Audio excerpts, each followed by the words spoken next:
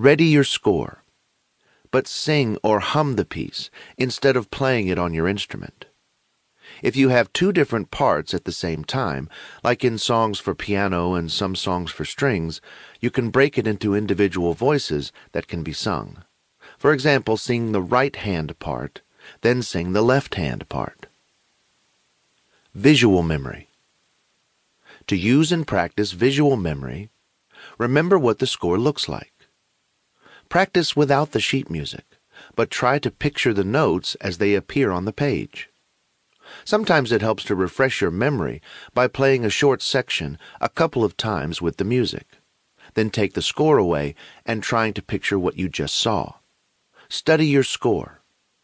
Read the notes straight through, in rhythm, but don't play your instrument or hum. Take notes of details like articulation marks, dynamic marks, breath marks, bowings, fingerings, etc. Micro and macro level memorization. In addition to using 3 different senses to memorize, your brain also memorizes on 2 different temporal levels. To make it all the way through a piece, you must always know what note comes next and what section comes next. Knowing what note comes next is micro-level or small-scale memory. When you are playing from memory, you need to know what happens in the immediate future so that you can send your hands and fingers to the right place.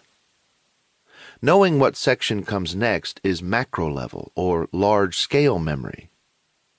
To be able to connect one section with the next in a musical way, you need to know what the next section is.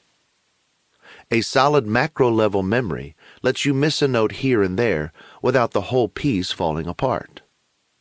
When you practice to memorize, make sure you are always aware of the next note and the next section, even if you're not going to practice the next section right then. Being aware of what it is will help your macro-level memory. Macro memory is more important than micro memory in a lot of ways, but it can't really be made useful without first developing a solid micro memory. You can know the form of your piece and the order of the sections backwards and forwards, but if you can't play the notes or any of those sections, well, you can't even start your piece, let alone make it all the way through from memory. With that in mind, it is a good idea to start your memorization practice with your focus on micro-memorizing. Chapter 3. Micro-memorization. The most important thing to watch for when you memorize note by note is that you don't try to stuff too much into your brain at one time. If you can stay focused enough and spend your entire practice time for a day on just a measure or two, it's possible that you will never have to practice those measures again. Instead of trying to memorize a whole lot of music in one practice session, try to make what you do memorize as solid as possible. Make your practice time count. Before you start practicing, decide on your goal for that practice session. Set your sights reasonably, and once you achieve your goal, take a break. Sleep is your friend. During a practice session, Number 1. Once you've picked out a short section, usually 1 to 4 bars long, start working on it methodically. Play through it several times with the music. Take note of what dynamics and articulation it has. Make sure you use the correct fingering, bowing, and so forth. Next, set your instrument aside and look for patterns in the section. What is the shape of the melody?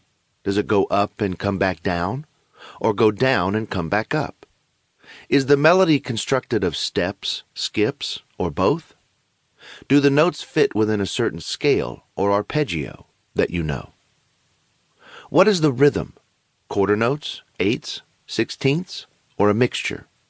Are any notes or rhythms repeated? Number 2. After you answer these questions and discover the patterns in the section, play it a few more times with the sheet music, thinking about the structure you now understand as you play.